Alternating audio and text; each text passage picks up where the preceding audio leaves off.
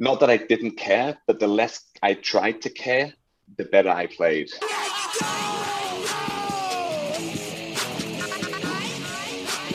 And welcome back to another Park Train. I'm one of your co-hosts, Evan Singer. I've got my partner in crime back with me, Matt Cermak. It's good to have you back, Matt. I was getting a little lonely on the train. It's good to be back. Been running a mile a minute, but we're ready to go, Ev. Lots happening on the train right now. For sure. I'm excited to share this episode with you guys. In case you're new, welcome aboard. Our mission on the Park Train is to help frustrated golfers enjoy the ride again on and off the course. And we believe that if you can learn to smile through bad golf, you can really smile through anything. We interview PGA Tour pros, best-selling authors, CEOs, mental performance coaches like Simon Taylor today, and everyday golfers like you and me and more to make the hardest game in the world feel easy, help you get out of your own way, shoot your lowest scores ever, and finally, enjoy the ride. Before we get to this episode with Simon, a quick word from our friends at Roback Performance Apparel. Oh. Serm, it's getting chilly. Oh, how chilly is it getting now?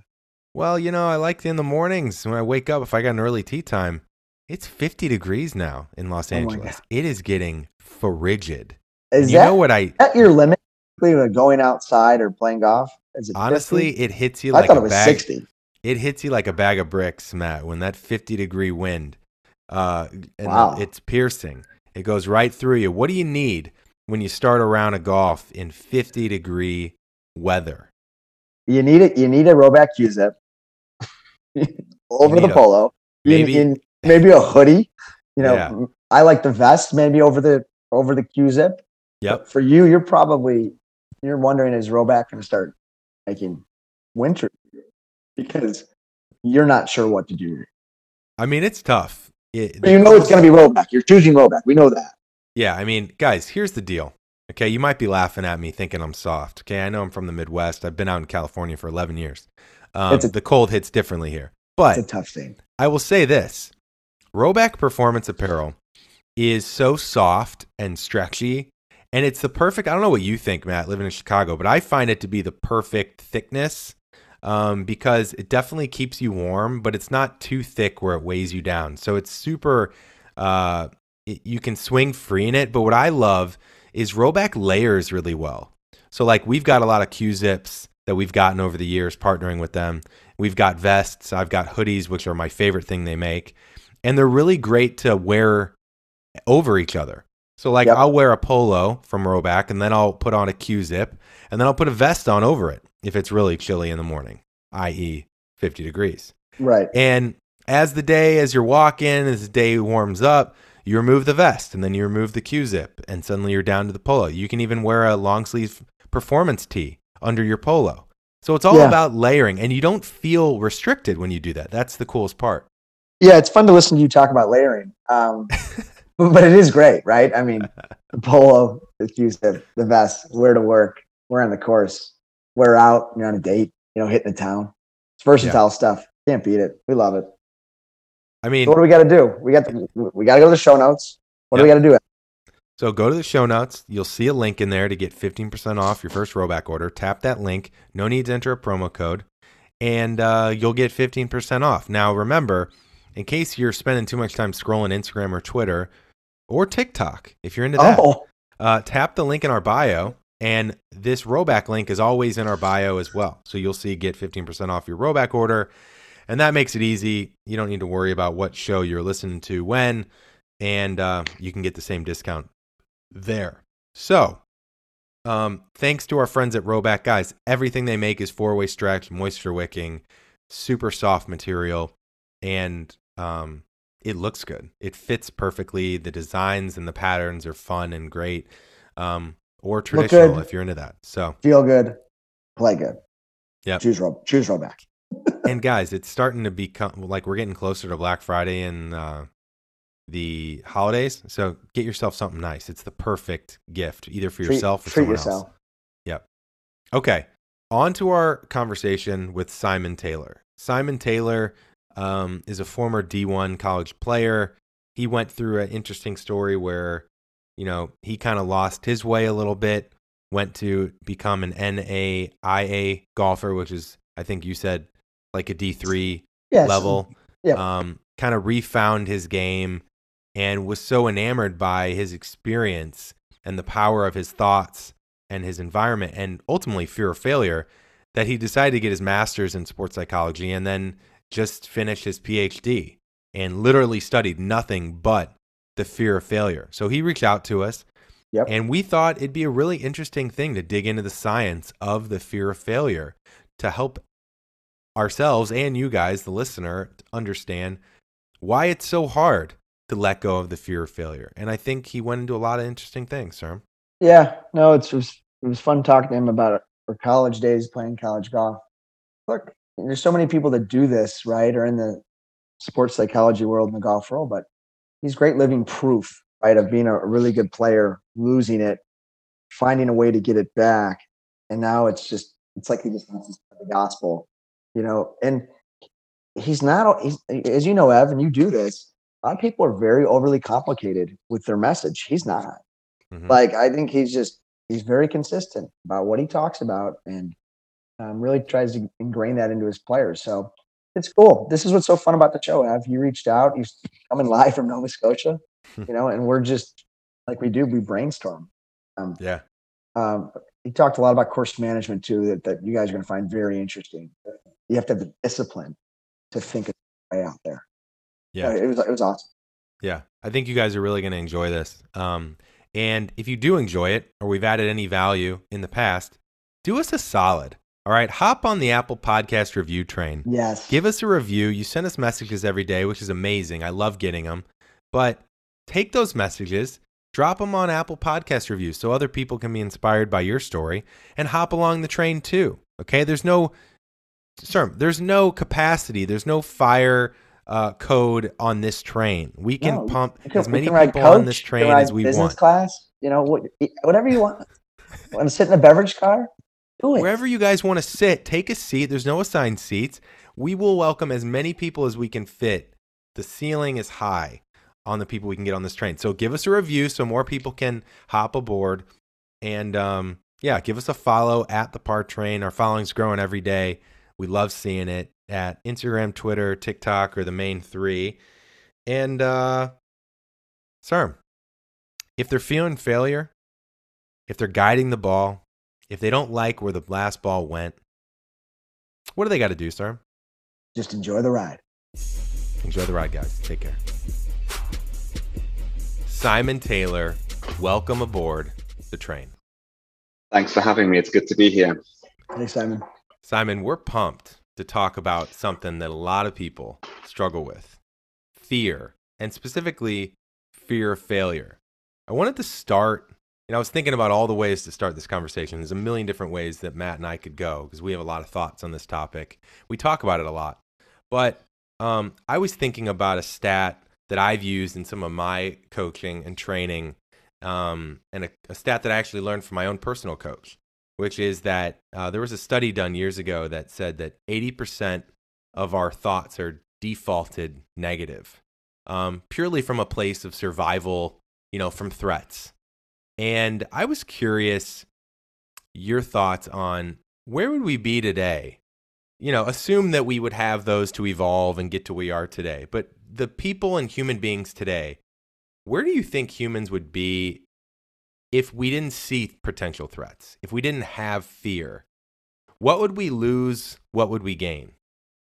So I think it's important to kind of go back to the Stone Age or even prior to that to understand why we look at everything as a potential threat, why we see so many things as potential threat. Because back in the day, when cavemen and cavewomen were around, if you didn't see things as potential threat, you wouldn't have lasted the week.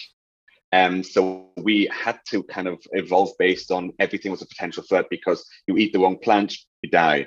You see an animal in the bush, you want to go pet it, it's a saber-toothed tiger, you die. And so that's kind of where this kind of originated. And then it's just, we've progressed, and obviously if we see something in the bush, it's probably not going to be a wild animal that's going to eat us. But our brains haven't evolved to the point to understand that less things are threatening. So we still look at things the same way as potentially threatening. but we look at different things as potentially threatening now, which is problematic in its own way. But where would we be without seeing the things as potential threats? I think it would come. Some things would be better, and some things would be worse.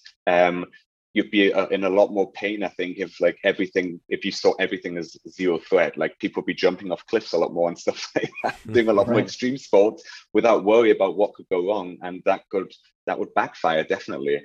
But I think like the mental side of us, like if you didn't see, oh, if I let someone down in this golf performance today, that's the end of the world. If you didn't see that as a threat, then you might have more fun playing golf. So it kind of goes both ways in that sense. Yeah. Well, Simon, welcome to the show. And it's great. We love that this show continues to go global. You know, we've got Chicago, LA, Nova Scotia, and we've got a lot of fans actually and followers from around the world. So it's a lot of fun. But Simon, for our listeners who talk about what got you into what you do now, talk about your golf experience. Talk about and your career, where it's at and where it's going. Your story. Yeah, absolutely. So I played golf my whole life. Started when I was old enough to walk. So when I was about the age, I don't know. I started when I was around 2 or 3, and I've played golf ever since. I was in Germany. I grew up in Germany, so I was a successful junior golfer, won state championships and stuff like that, and played for some really good teams. And then I went to the US. I went to Virginia Commonwealth University, played 2 years D1, and yeah, my game I went there like most people do, going, this is going to be my ticket to turn pro. And then, things didn't pan out. My game went awful, like just really, really bad. I was almost like in my sophomore year, I was happy with my book 80. And so then things took a turn for the worse. And it was kind of like, okay, I got to leave because like losing my scholarship and whatnot, and got to go somewhere else. So then I went to a small NAIA school in Kentucky called Union College, and just kind of took things there and then slowly built my game up again. And then senior year, my scoring average was around 73 or something. So my game got much better again. Yeah. And then after that, I just kind of like reflected on my experience after I graduated and was like, well, what do I want to do now? And I said, yeah, I can play. I know how to play the game, but for some reason, I couldn't like shoot certain scores when I needed to, and there's so much pressure and intensity and everything involved at college golf, and I was like, I want to study this, and so then I did my master's in sports psychology at the University of Stirling in Scotland, and then after that, I was like, I know more, but I don't know enough, and so then I decided to do a PhD in sports psychology, and I've just submitted that my PhD like a month ago. And now I'm living in Canada, working. I have my own business, Tailored Mindset, so working with teams and athletes and coaches. And I also, what else am I doing? I also work with a lot of provincial teams at the Sports Centre, the Canadian Sports Centre Atlantic. I work with them as a mental performance consultant in the lead up to the Canada Games next year in the summer. Wow, awesome! So that's my journey. So Simon, I have to dig into what happened when you left D1 and when you were happy to break 80. Looking back, knowing what you know now, what traps did you fall into? What do you attribute your performance then versus when you were starting to get back to where you were? So I think there's so many. It's never just this one thing was what made everything fall apart. I think it was a combination of many things. One of the things was I was so used to being coached nonstop growing up at home. So when I went to the US, and you kind of expected to be a bit more independent there, and I didn't know how to be independent as an independent golfer. So if I wasn't hitting the ball well on the range, I was like, Coach, what's wrong? And he sometimes was just like, figure it out. You need to learn this stuff yourself because I can't, for better or for worse, babysit you on the golf course. You need to learn to be able to do this by yourself. And I struggled with that. So that kind of like caught me off guard there. And it's not like I blame the cultural thing by any means. It's just how I was raised in that sense. So that I think had an impact on me. I think the other thing was just playing in a new world. I mean, going from a junior golfer, going to the US and playing college golf D1 is just it's tough. And so like I put a lot of pressure on myself because I was somewhat successful growing up as a junior golfer. And then you get into the big leagues at D1 and then you just expect to, oh yeah, I'm just going to like finish top 10 every time. And then you stand on the tee and you're just like, wow, okay, this is a different environment here. And so So that just the kind of the pressures involved there and the pressures I put on myself and stuff like that. So those had a huge impact on me. And I also cared a lot. Like I cared a lot. You get a scholarship, you want to perform, like you want to like say, look, my family's got me here and the university's supporting me and like my coaches like brought me along and stuff like that. You want to play well. So like I just put a lot of pressure on myself there. And when I transferred then, I kind of took a step back and realized that look, all these pressures I'm putting myself just isn't helping. Like, not that I didn't care, but the less I tried to care, the better I played. Yeah, and so I think that had a big impact on my performance there. Well, it's interesting, Simon. I played Division I golf myself, and at Missouri State and Missouri Valley, and yeah, I was like a number 4, number 5 player my whole career. And you come from high school being the best, and you get to this team with a lot of good players, and it's just not. You're just battling the whole time. And yeah, I can really relate to, in some ways, losing my game my sophomore year or my junior year. So it's fascinating to hear you talk. Yeah, no, I think a lot of people actually experience similar things, but like no one really talks about it because you kind of just hear this: go to US and like try and turn pro, and this will be great. And it's like, or go to college, I mean, and try and turn pro, and it's like, yeah, it's not as easy as it sounds. I've actually struggled with that for a while as well. Not similar, a different environment, right? I didn't play college, but going from being one of the best players in your group consistently, where you just have this innate sense of calm and confidence that, regardless of how you're playing, you have faith that, even if you don't play that well that day, it's kind of an off day, but that you're one of the best players there. When I've gone and played in events where, I'm a 7 or I guess a 6.5 right now, and I go to a club with over 100 single-digit handicaps, suddenly a 7 is getting towards, the worst, the other side of the coin there, and it's funny the impact of Sermon and I have talked about this on another podcast while unpacking my member guest. It's crazy how big of an impact the feeling of belonging has or feeling inadequate has. Yeah. And I sense that with both of you in both of your stories of going from the best to now not being the best. Yeah. And it's also just this thing that you're kind of used to it. Like it comes back to like expectancies. Like you expect it to be like, oh, I'm just always on like this team growing up because like I'm good enough. I might not be number 1 necessarily, but I'm always making the lineup for events. And there's like zero pressure involved in tryouts or playoffs and stuff like that. But then all of a sudden you change teams and you're like now you're struggling to make the lineup.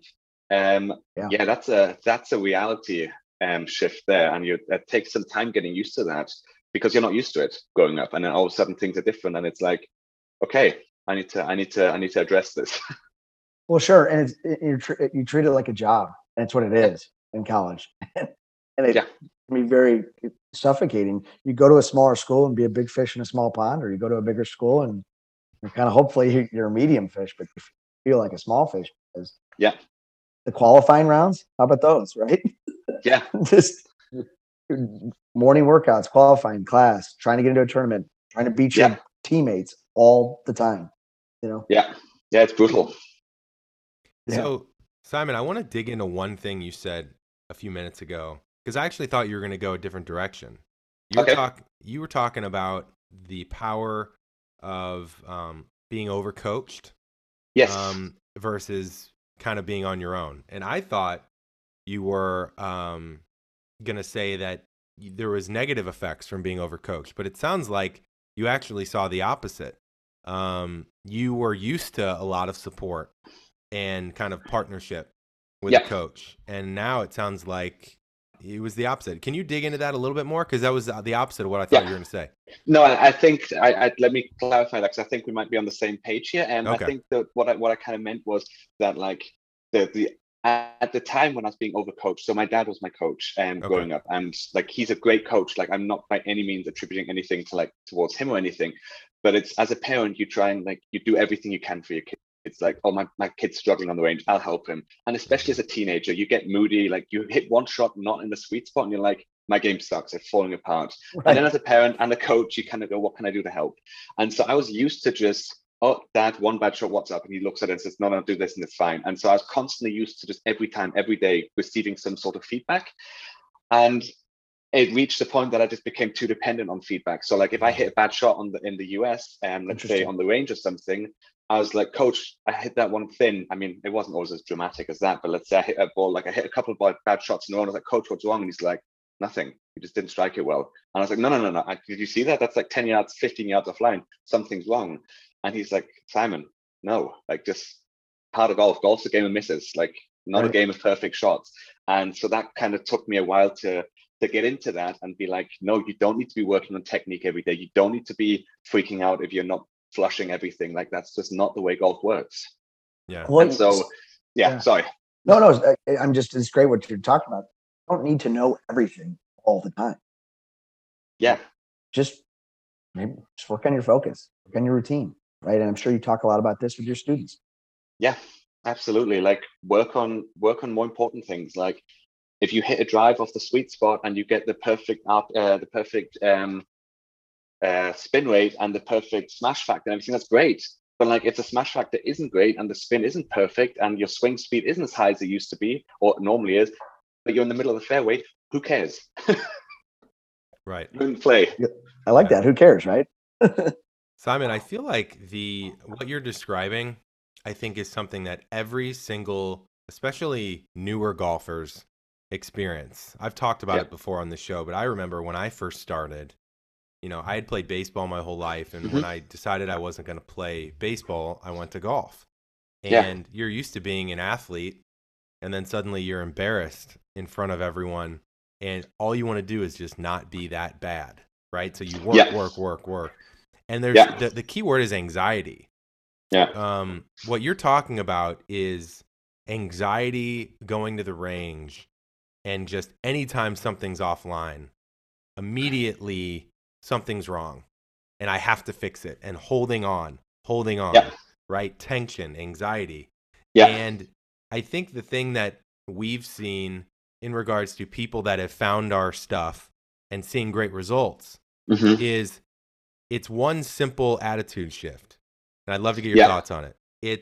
Most people assume that all I got to do is once I can just get rid of that miss, or once I can just consistently somewhat strike the ball, then I'll start to focus on maybe my short game. Then I'll start to dig into like how I'm thinking on the course. But they don't realize that simple like attachment and anxiety and identification, with results is creating a lot of their issues. Yeah. Being too caught up on I got to stop making certain mistakes is problematic to say the least, and that's a lot of what I discovered like throughout my research. But just for the listeners here, just to put it in a different perspective, like we've all been like, okay, everything's great, but my putting sucks. Got to work my putting. Okay, now I've worked my putting. My putting is great today. I go out and I make like five footers in a row, and I'm like, this is great. But how many times is the rest of your game now just as good as it usually is? If you work so much on like, say, just my putting sucks, I need to improve my putting. Now your putting is great, but chances are something else in your game is going to be off that day. The idea that all I need to do is just get this, all I need to do is improve my putting, and the rest of it's going to stay stable and keep being good. It's like, that's not how golf works. That's not how life works. You can't like hold everything constant and then just focus on one thing. Like putting will go up, chipping will go down. Chipping goes up, putting goes down. Like, and vice versa. Yeah. Well, Simon, dig into that a little more, because that gets into practice. How you approach and how you make most out of your practice. So very curious to hear more. So one of the key skills that I think that I work on with everyone I kind of work with is this idea of being able to accept, just acceptance. Whatever happens, happens. Like it's fine. Like I like to be like, look, coming back to speaking about perceiving things as threatening, and how like the cavemen back in the day would see a bush as threatening and stuff like that. Like people be like, if I miss this putt, I'm a failure, I suck. And it's like, well, why? Like nothing's going to change. None of your family members are going to hate you. None of your friends are going to disown you. Your partner's not going to leave you now because of this. It's okay. Like the things that these things that you see as threatening, you're placing them on yourself potentially. And so I like to really work on this idea of acceptance. Like, I hit a bad shot. Okay, I don't like it. I'm not saying smile, be positive about hitting a bad shot, because it sucks. We don't like making mistakes. And it's frustrating. But what can we do now? How can we accept that we've made this mistake and move on in a more productive manner, instead of getting too caught up in, oh, I've got this 5-footer on the second hole. I missed the 5-footer on the first, so let's not miss this one now. Like, that's not helpful. Focus on the putt now instead of worrying about what you did on the last hole. I think that's the key, right? Because some people might be like, acceptance. You tell someone to accept. Let's say the block, for example, because that was mine, right? Yeah. Everyone's got that one shot. Yeah. That you hate. That just drives you mad. Yours is right, mine's left. Yeah. Sturm hates the left miss. I hate the right miss. And you tell someone to accept that, they probably are going to be like, what are you talking about? No, absolutely. I'm such an idiot. I've been working on that. Yeah. And I can't believe I did that again. What is wrong with me? Right? Yeah. But when you go a step further and you help them understand, yeah, but that actually isn't productive. That's not a good strategy for performing. Right? Then it starts to break down those barriers, I think. Yeah, no, absolutely. So you said your misses, you hate the left shot or the right miss? I hate the right. Matt misses or hates the left. So let's just use an example here, as like a case study here again, for people who might be listening in. If you're standing on the first tee and you're like, I hate that right miss, I better not have that right miss. What are you thinking about now? You're not thinking about the kind of shot shape you'd love to be hitting or the kind of side of the fairway you'd like to position yourself in or whatnot. All you're thinking about is, don't miss right. And now your mind is just focused on like a defensive approach, which is make a defensive swing so I avoid the right miss. And that kind of like defensive approach is gonna mean you're not making a confident swing or confident go at the shot. You're like focusing on anything but that. And it's like, well, now you're not making the best swing you could be doing. Like if you were on the range, you make a different swing because you're not worried about the misses. But on the course, if you're standing there and say, don't go right, don't go right, don't go right, you're going to like tense up, tighten up, have a shorter backswing. Your rhythm's going to be off and you're more likely to maybe not hit it right, but just mishit it in general. Yeah. So accept that outcome. Look, I might hit it right. I don't like it, but I'm going to focus on something a bit more helpful than don't miss right. Right. It's interesting, Simon. I mean, fear of failure, a lot of times for me in my career, it's when I just didn't know what I was doing with my golf swing and couldn't figure it out. And then I would hit these terrible shots, get defensive, just want to like crawl up in a hole and die, right? Like, because you don't feel like you can make, and you got to play 18 holes. You're guiding shots to hang on. But I mean, like you pointed out though, you're going to be putting great one day and you're going to be hitting it terrible the next, and you're going to be hitting it okay and you're going to be chipping great. It's pivoting. It's making that pivot on the course and reacting to who you are that day, what your body's telling you, what your mind is telling you, and still being able to perform. Yeah. And I mean, the other thing is that like people go, okay, I've had 3 bad shots, so this is going to happen again. It's like, well, not necessarily. Like, how many times have you stood on the range? You've hit 1 great, 1 bad, 1 great, 1 bad. Like there's no like, oh, if I hit 2 good ones in a row, that the next one's automatically going to be bad. If I hit 3 bad ones in a row, the 4th one's going to be bad. Like you never know when these things can turn around. And sometimes it's a simple thing, like you just slow your swing down. Who knows? We don't know always. And so when people get too caught up in, oh, I've hit this one was bad, this one was good, therefore the next one, like kind of predicting what's going to happen, that's dangerous as well. Whether you're focused too much on, oh, this is what I did in the past, that's dangerous, or I don't want to make this mistake in the future, like block it right.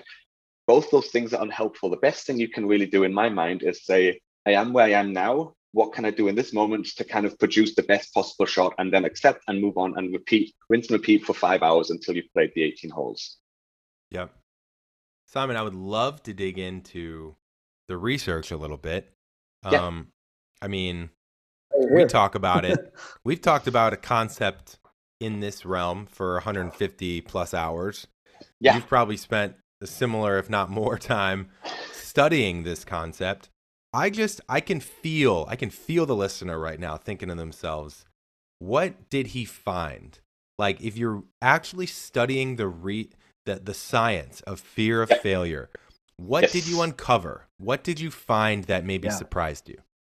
Okay, so the first thing I kind of want to do, and this is that, like, everyone talks about fear failure, but if you ask somebody what does it mean, people will give you different explanations for what it means to them.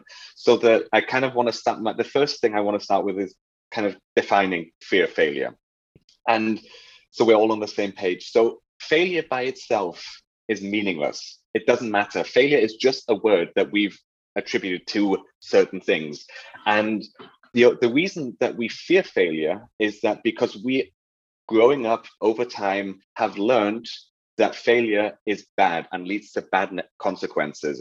So we use an example. You were a kid, you couldn't tie your shoelaces. Your parents said, I'm being really blunt here. Like I'm just using really easy examples here. Let's say you couldn't tie your shoe by the age of 3, and your parents, every time they watched you try and you failed, they'd be like, you're an idiot.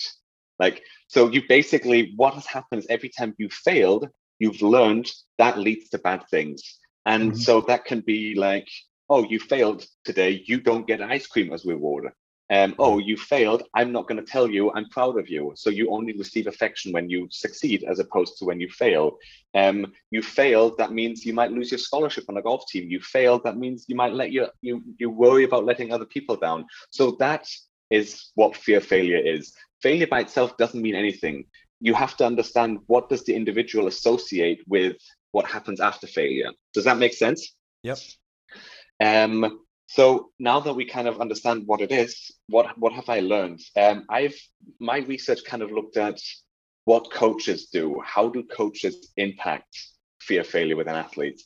And I suppose what I found is coaches can have a good impact on athletes' fear failure. They can have a negative impact on the athlete fear failure. They can have no impact. It very much depends on kind of like the relationship you have with your coach and how the coach behaves towards you when you fail and succeed.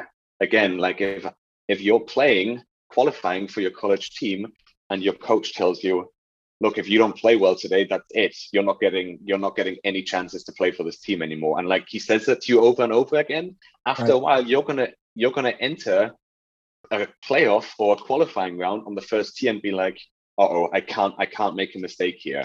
And so that's kind of what my research has uncovered. And the other thing that it's uncovered is that it's a really complex thing. Like, it's not this simple little thing.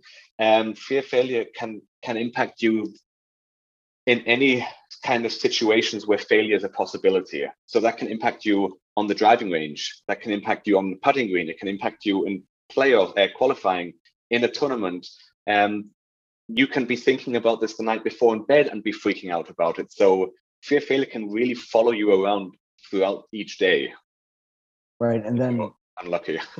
Well, and if it's something that overwhelms you in your professional life or your personal life, and then us golfers, we deal with it the most, right? So I'm sure there's a lot of correlations that you've found in, especially when you train your students. Yeah, absolutely. So like we refer to fear failure as a disposition. So it means if you've learned to fear failure growing up, you're going to have it across different, I'd say, like performance district for performance venues. So you'll have it in school because failure is a possibility. You'll have it in golf because failure is a possibility. You'll have it at work because failure is a possibility. In all these different performance environments, you will potentially experience this, if I mess up, this will lead to whatever. And then that causes you stress and anxiety as a result of that. That's interesting. That's interesting to hear Simon talk about that, right? Kind of, I want to get your take, and we're all getting each other's take here, but yeah, go ahead, Ev. Yeah, so Simon, this is going to sound cliche, yes. But one quote I read when I was in college, I learned about mindset and mindfulness when I was like 16. So I was really lucky to be practicing this stuff for now 18 years. One quote I read stuck with me, and I've lived by it ever since. It said, "There is no such thing as failure, only succeeding at finding out what doesn't work."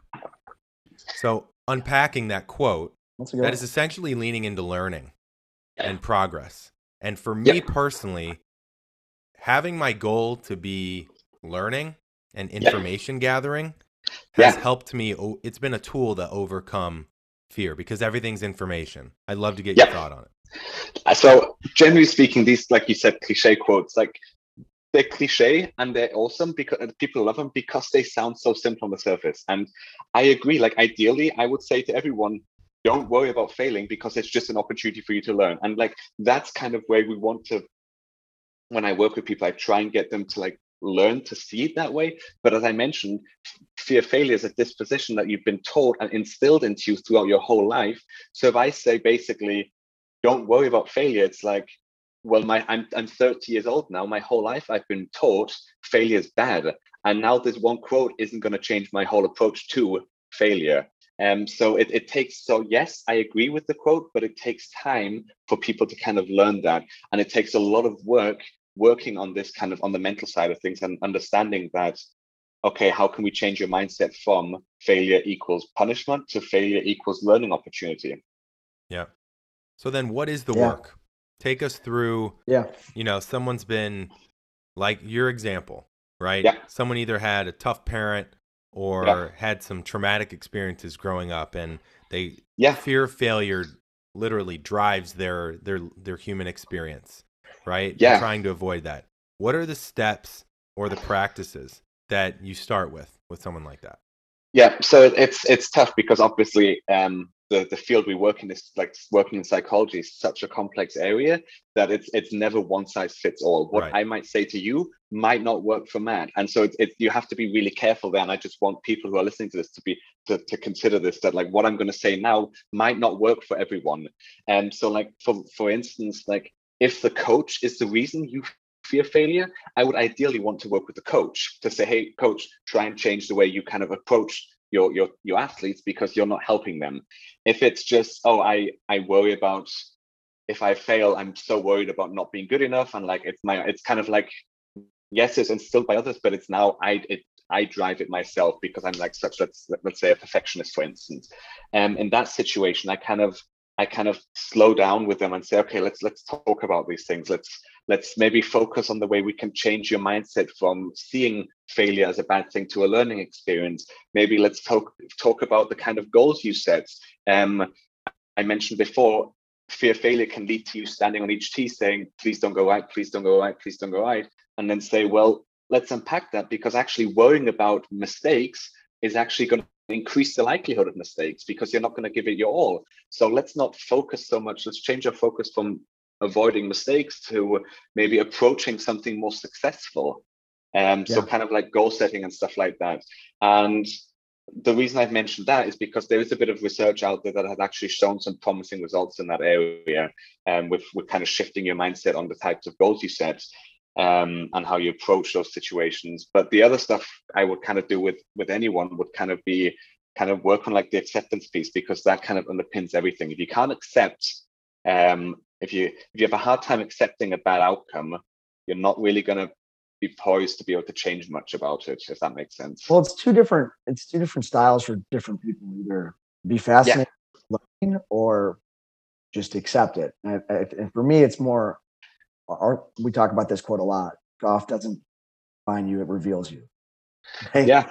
And so, like, I was playing in a scramble with my brothers last week, a big money scramble. I wasn't hitting it well off the tee, and they're better drivers of the golf ball than me. And I was worried about it. I was like, but don't worry about it. Like, you just suck. You can't get your mind right today. Go contribute with your irons, your putting. You know what I mean? And being fascinated about what's revealing about this today? It's like you just don't have something to trust. Let it go. You know? But it's hard. It's hard. But it's embracing it's the so reveal. hard. Yeah. No, and that's a good example you give there. It's so hard, but like kind of the environment you're in, like your brothers sounded like they did a really awesome job at just being like, hey, look, like I know you're better than this, but like you are where you are. It's okay. Like let just take what you've got today and don't worry about this, and just worry about focus on other stuff instead. So kind of the idea of like accept what you've got, but make the most of it, but also the environmental stuff there, which is your brothers, your teammates in that day, not shaming you for better or for worse and saying, man, you suck, you've got to be better at this. Because like I know we joke about this stuff with each other as teammates and stuff like that, but it's true. But like like deep down, if like your teammate says to you on hole 3 after you've hit 2 slap hooks, man, you suck, you better not snap hook this again. Like you're standing on that tee going, oh. Well, I mean, I guess they wouldn't say that, but they would say, well, hey, we got to pick it up.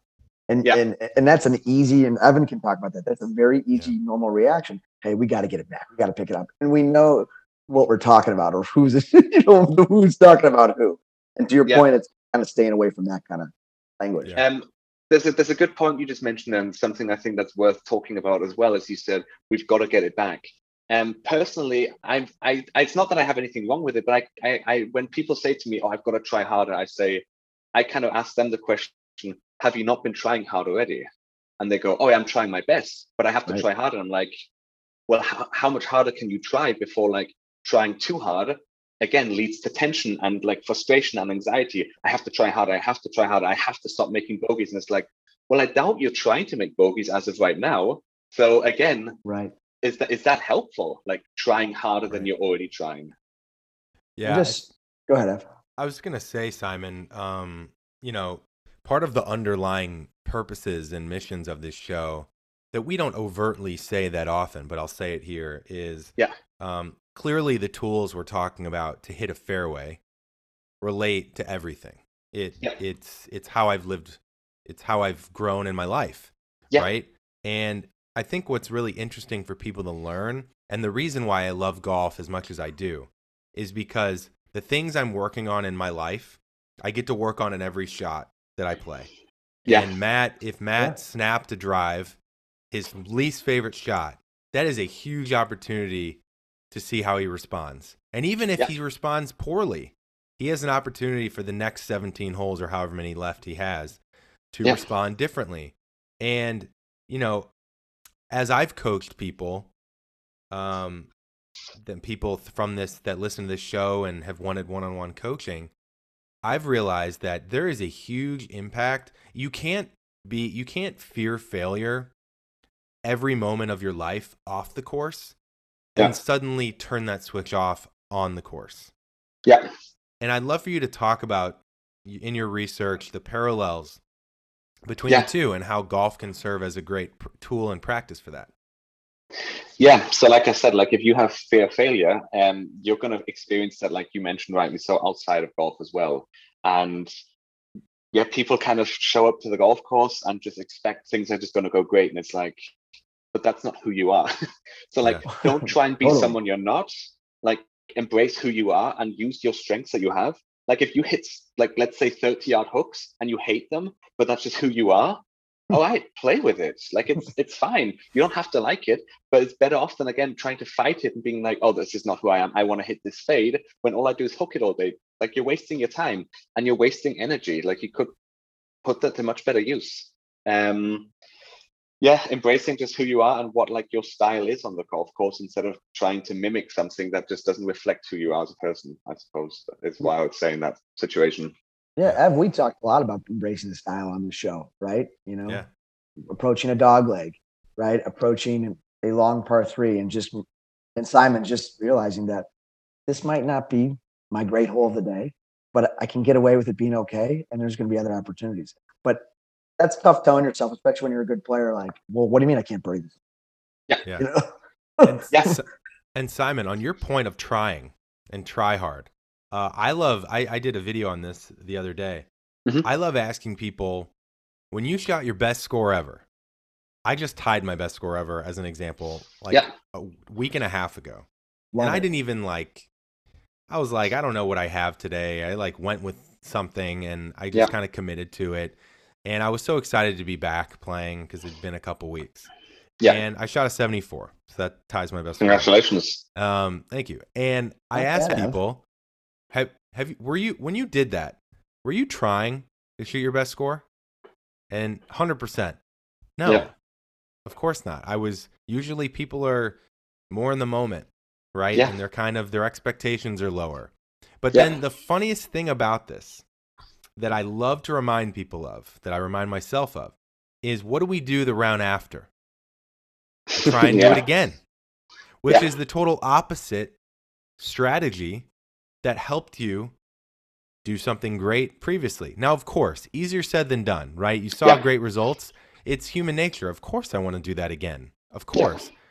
But I think that's where the people's light bulbs have been flashing on that have followed us and been listening for a little while, is they've realized that our tag, our whole motto is enjoy the ride.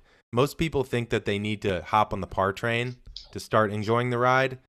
And people, I think, are starting to realize that when you enjoy the ride first, even the bad shots, right? And it's just a part of it. It's a game of recovery. It's a game of mistakes. It's a game of misses. Let me do my best under the trees, through the middle of the fairway, wherever it goes. I'm going to do my best with it. Once I start enjoying that ride of struggle and great shots, suddenly the doors on the par train open up. Yeah. And you ride it for 8 holes. Yeah, absolutely. No, I love that. You're absolutely right. Like, the best rounds aren't usually when you just like, you don't think too much about this or that or what if or what could happen. You just say it is what, like, you just go with the flow. Absolutely.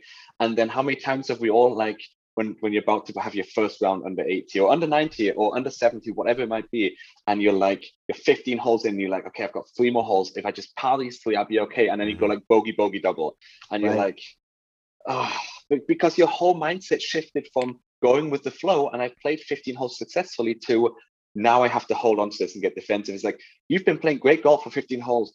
Don't change anything. Keep doing what you've been doing. And a lot of people then try and get defensive and, oh, I can't make a bogey now because otherwise I won't break 18. It's like, you didn't worry about that the last few holes. It's like, don't start now. Here's my little tagline for today, guys. Enjoy the reveal, right?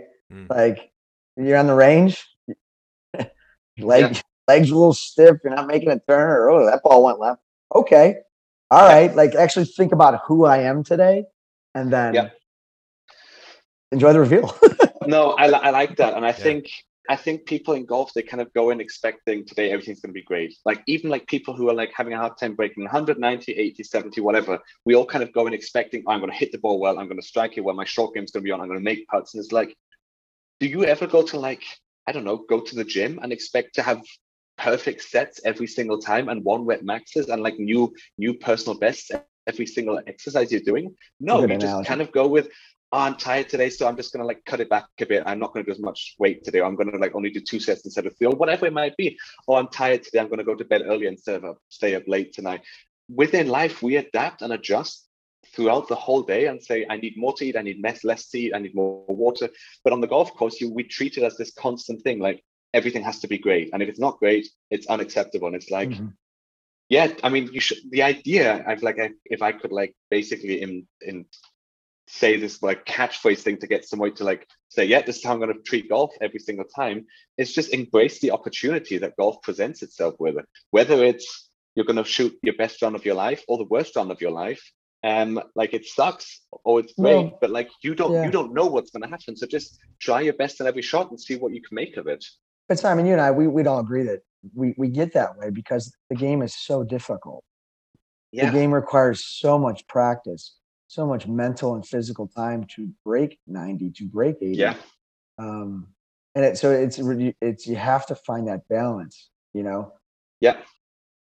No, I completely agree. There is a balance to be found, but I think people, and I might be, I don't know, the way I see it is like people pay too much attention in the golf industry to the things that won't necessarily improve their game, which is, I need the newest equipment every year. I need a million lessons every year. I need to hit the ball further, and all these things. Like, yes, everything is true, but like, how about being able to stand on the golf course and being like, I can accept that whatever happens is going to happen today.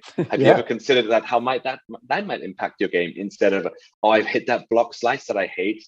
Man, my technique sucks. It needs more work. Well, how about just being able to accept that outcome before you stand on the tee in the first place? Is what might happen then. Yeah, that's great. So something I've talked about recently, Simon, that we heard, we had Colin Morikawa's coach on the show a few months ago, and he talked a lot about comfort with Colin. And, you know, what you just described is how a lot of amateur golfers, their state is anxiety and tension, right? So it's holding on, figuratively and literally, from the range. Your point of they're hitting it okay on the range. They're holding on, hoping that it stays for the course, or vice versa. They hit it terrible on the range, and get nervous, hold on, and try and like pray to God they can hit it on the course, right? Yeah. Whereas something that's really helped me recently, listening to Collins, the way he goes about his practice and how he plays, is I realized it's really about comfort on the course and discomfort on the range. And what I mean by that is instead of trying to make the range something that I hope to translate, I treat the range as working on things I'm uncomfortable with. Yeah. So, and the only goal is to become more comfortable. So if I encounter that shot on the course, I now have something to draw on if I need to hit it, and I feel more comfortable, and suddenly my shot arsenal becomes bigger. But I feel like it's a great little tool to help people kind of become more present, to literally just say, hit whatever you're most comfortable with. And I know that's a cliche, people say it, but that usually comes with like short game stuff or club selection, where it actually can be shot shape, it can be sight lines, it can be club selection, it can be shot types. If you just lean into comfort, you're more likely to have less tension. You're more likely for your authentic swing to come out. Yep. And suddenly you're, to your point, Simon, you're playing your game. Yeah.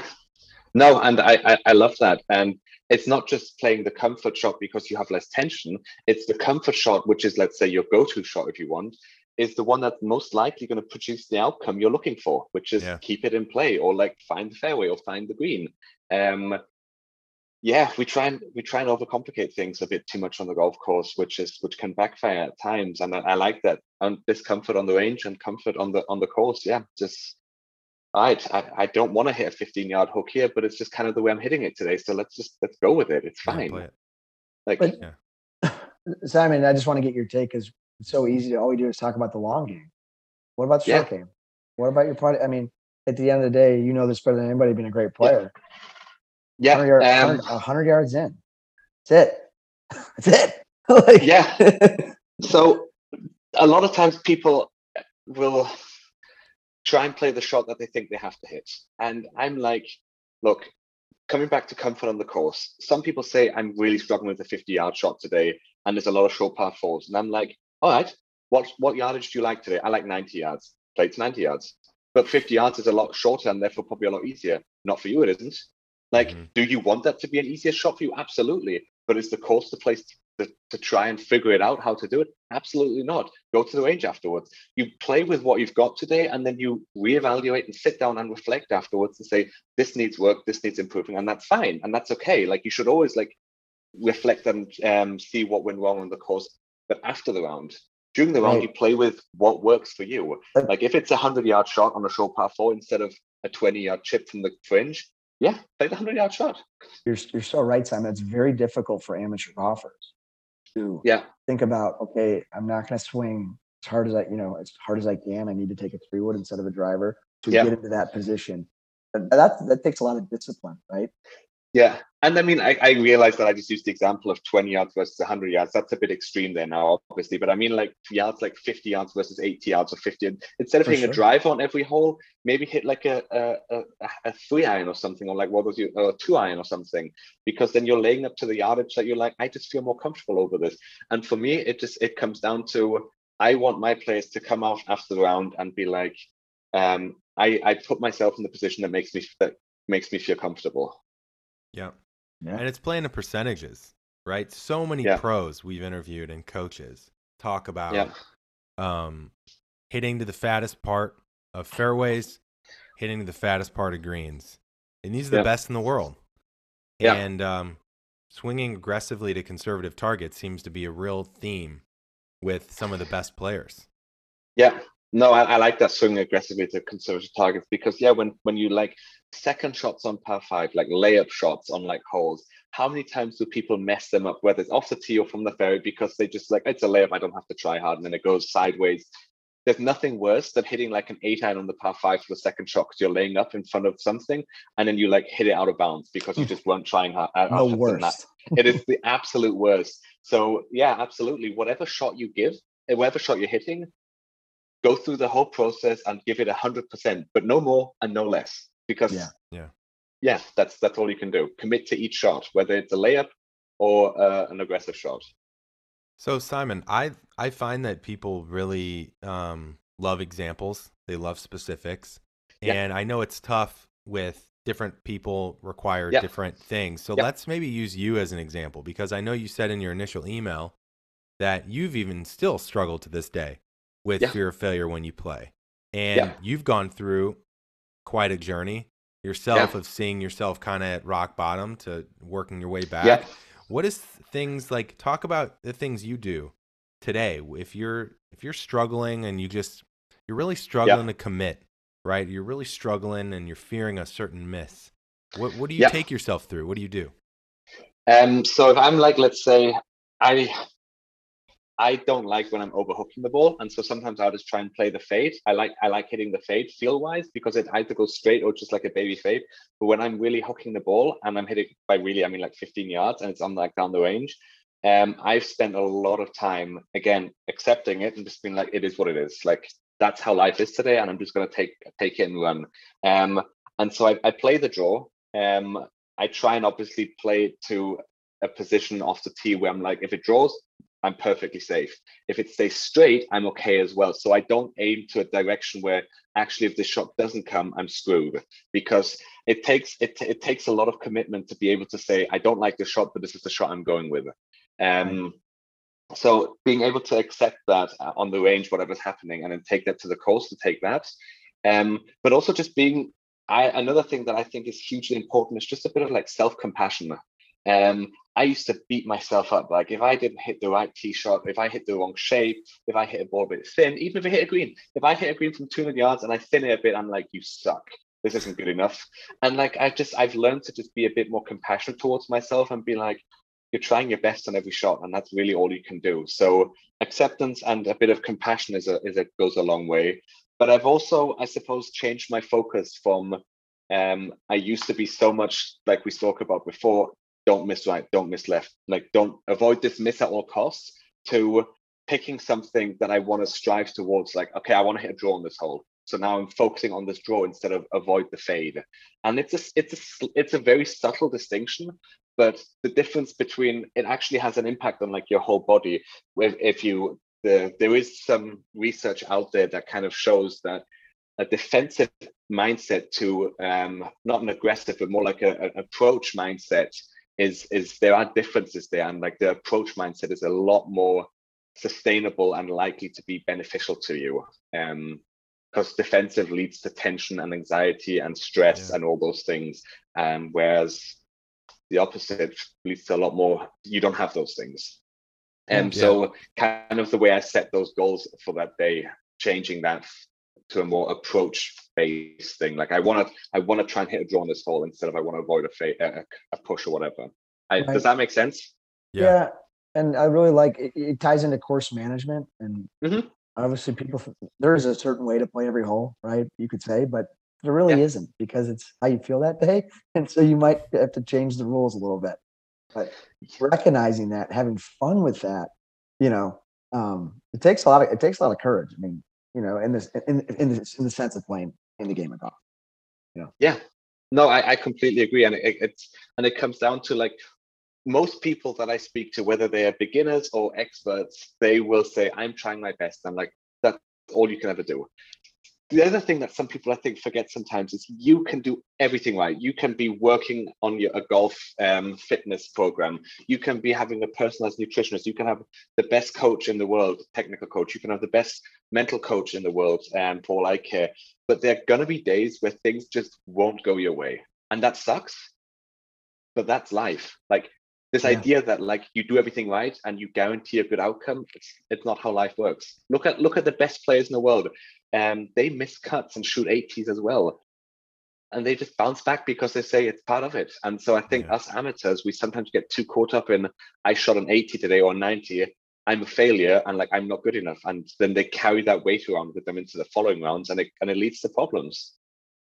Yeah, I think that's a great point. Yeah. And I know we're ending in a few minutes. It's one of the great Yeah, things to end with is, and one of the guys I just started coaching is recently retired. And I've yeah, seen this a lot, right? Where men or women that retire, you're like, okay, now I can finally focused. Everyone jokes like, "Yo, if I could practice every day and focus on my golf game, I wonder if I could have made it pro." You know? And so when you finally get that time, what comes along with that? It's expectations. And to your point, Simon, like a lot of times when you start investing more and more, you get new clubs, you get custom fit, you get lessons, you're working on your mental game, you're working on your what you eat on the course. Now suddenly you're like, well, I'm doing all this stuff.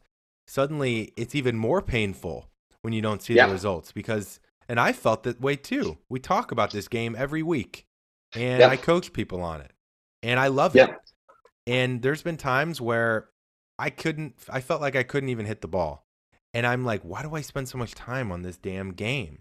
Right? Absolutely. And it's part of it. But a lot of times that can be an interesting trap. Yeah. The more you put into it, sometimes the more expectations come with it. The way that I look at it is like, if we look at a percentage game, like if you take weekly lessons, that let's say increases your chances to 50% of performing well, whatever your handicap is. Let's just say a ballpark figure, 50%. Let's say you add a nutritionist in there. Okay, then now it's gone up to, let's say, 55% or 60%. Then let's say you add a mental coach, and let's say it goes up to 70%, whatever. Like, but at the end of the day, no matter how many things you do, there was never going to be, okay, it's 100% guarantee you're going to play well today. You might have done everything right and then just woken up and not slept well and have a sore back. And that's it. That's enough. You might have got a text in the morning before you go out that says something that just somewhat distressing for you. And now you're in a bad mood all day. It doesn't matter. You can do everything right, but like things won't always go your way. And like the sooner we can accept that and embrace that, the sooner we can say, all right, how can I move on from here and like make the most of what I've got? Yeah. And I think that's kind of what makes the game so unique and exciting too. Like you can choose to look at it however you want, but the fact that it's almost this like mystery and you never know what you're going to get. And I loved, Matt and I love calling each other. We're such golf geeks.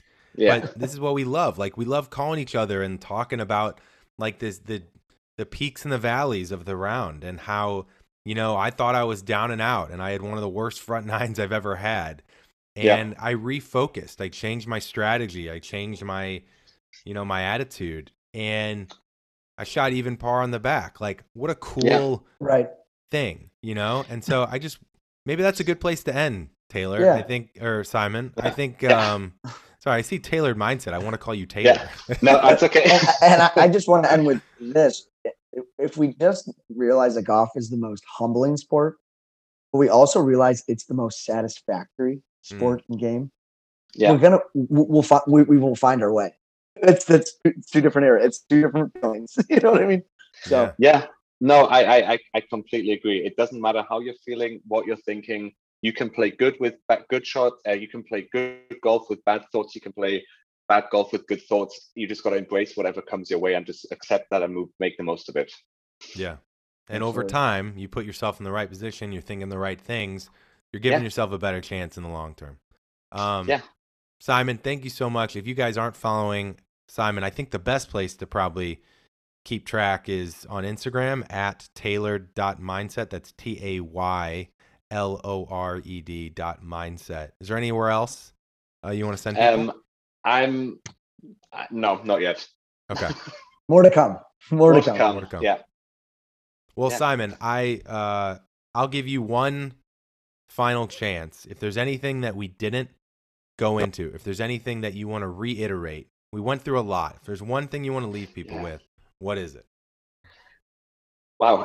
Okay. I think the most important thing that I try and teach every single player I play with is that it doesn't matter what you're doing and what you're thinking. The most important thing is that you're doing and like committing to each shot. All you can do is commit to each shot, whether you're thinking good or bad before the shot. Focus on committing to that shot and making a committed swing. That's all you can do. Love it. Love that. Love it. Awesome. Thanks a lot. Thank Simon. You so much, Simon.